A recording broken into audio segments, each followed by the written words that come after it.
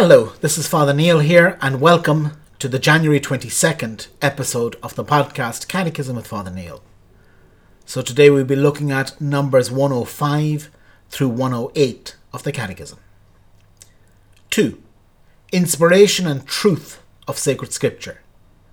Paragraph 105. God is the author of sacred scripture.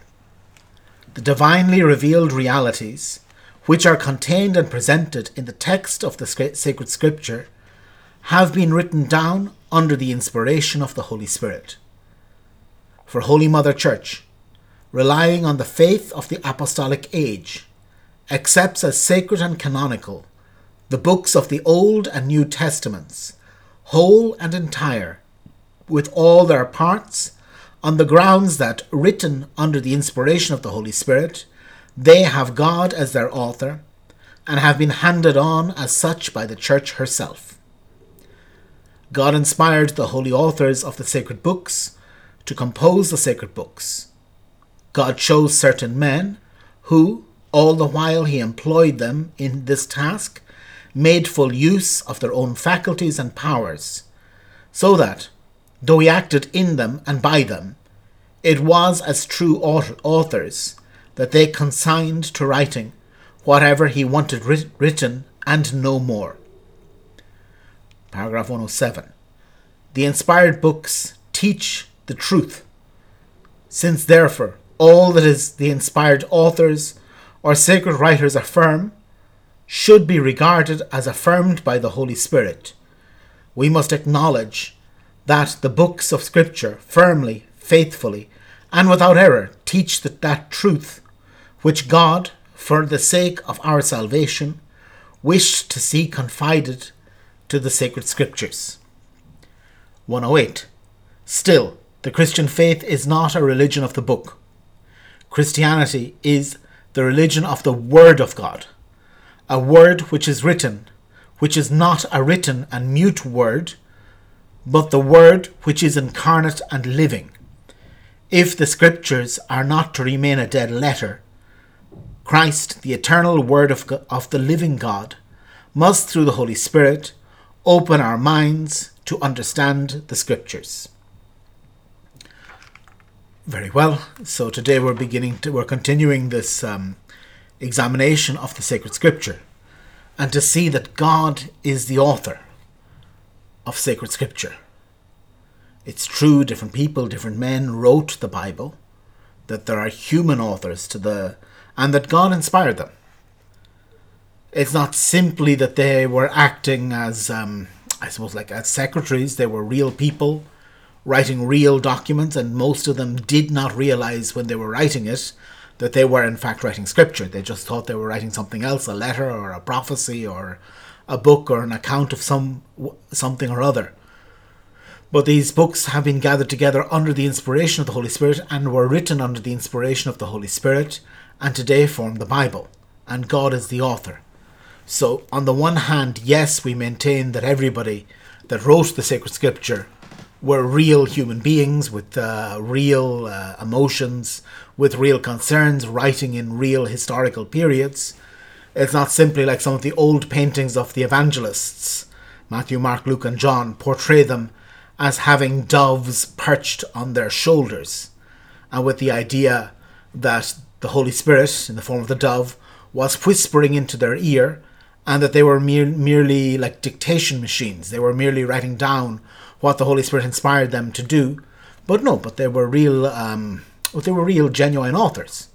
I mean, if you look at St. Luke, the evangelist, who at the beginning of the Gospel of St. Luke, or of the Acts of the Apostles that he also wrote, gives us some hints as to how he treated this as a serious academic pursuit, this writing of the Gospel, this writing of the Acts of the Apostles, and that he researched it, and that he spoke with different people, and he looked at other texts, and he did a lot of work. He didn't just have an inspiration and write it down, but that he was working as a real author.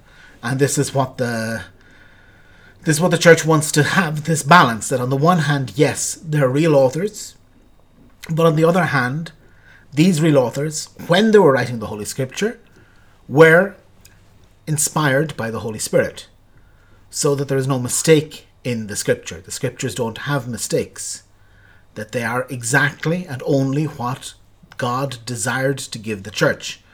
We saw a couple of days ago how the Scripture is something that had to be recognized by the church, had to be canonized, we could say, had to be seen as normal. The word canon in Greek means normal.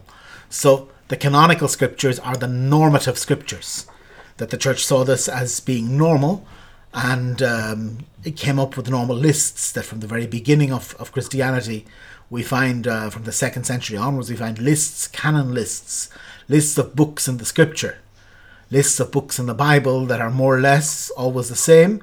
In the case of the Catholic Church, it's not really until the Council of Trent that we have the definitive one, and certain books, maybe like the Letter of James or other books in the Old Testament like Maccabees, sometimes were in, sometimes were out. But in general, the main books were always there, and the church gradually came to the conclusion as to what are the books of Scripture. And this is very important, that what we have in the Scripture is real. It is something that has been inspired by the Holy Spirit and recognized to have been inspired by the church and therefore incorporated into the Bible. Then we have the problem that happens every so often, that somebody finds a new gospel. And you'll see the gospel of Mary Magdalene, the gospel of Pontius Pilate, the gospel of whatever, and they come up with these new documents, and oftentimes they confuse people because they say all sorts of things that are different to the gospels that are in the New Testament. And very simply, from a purely academic point of view, these gospels have a certain value, but they're not nearly as ancient. So, whereas the 4 Gospels we have are eyewitness accounts, they're all written within 100 years of Jesus Christ. They're all written well within the 1st century. So that would be even 60 years, not 100 from Jesus Christ. The other Gospels are sometimes 400 or 500 years ago, which is kind of like somebody today writing about the Reformation, writing about the discovery of America even, or even the American Civil War, or these War of Independence, that for us is ancient history. Yes, you can write something valuable, but it's not an eyewitness account. And these newer Gospels that they've discovered are basically works of fiction that people had written in the first centuries of Christianity. As I say, they're nearly always younger, much younger than the Scripture that we find in the Bible, but still they could have some traditions in them. But in general, they're coming from far out places, and they were never recognized as being part of the Bible. And sometimes today they're being presented by somebody who looks like a professor on television, and he'll have a big white beard and a pair of glasses, and he'll tell us that these things are really saying that in the early church, Jesus Christ was a transvestite or something really bizarre, and unfortunately it confuses people. And basically, these were far out writings that were there in the first centuries of Christianity that back then weren't accepted, and to be honest today, shouldn't be accepted either.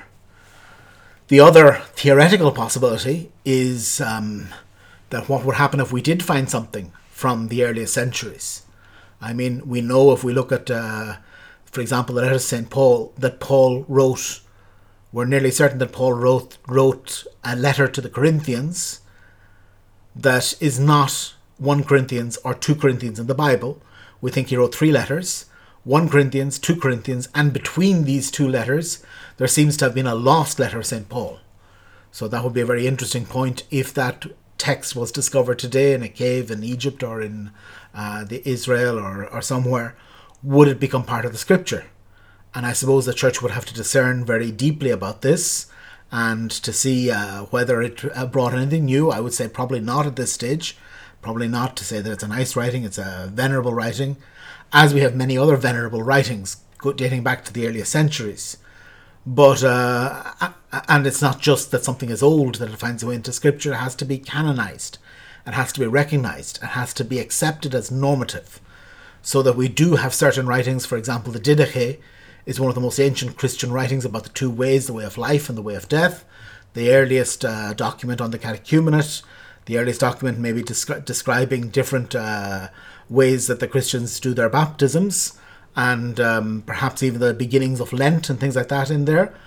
And yet this document, which may well be younger, they may well be older than some of the material, the oldest than some of the youngest material in the New Testament, was never thought to be in the Bible. So we just say it's a nice document, it's a valuable document, it's a good document, but it's not Scripture. It's not something that is in the Scripture. It doesn't have this particular place of Christ. And again, just finally, as we were seeing a little bit yesterday, the value of Scripture is when it is proclaimed. So we're not a religion of the book. It's not that there is a dead word on a page. And unfortunately, that's the way the Bible is for many Catholics. It's a dead word on a page. We have a Bible up on the bookshelf somewhere, if we have one in the house.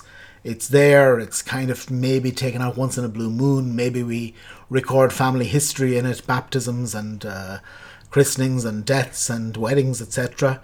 But it's very rarely read, and this is a tragedy. That the Word of God is meant to be something that is proclaimed, that is read, especially read in the liturgical assembly, but read, that we need to read this, not simply to give value to a book, because as I was saying, the book doesn't have any intrinsic value per se, but to see that in this proclaimed word, that Christ is present in a particular way to the church. So very good. I'll leave it here, and we'll pick it up again tomorrow. Tomorrow we'll be looking at numbers 109 through 119. God bless.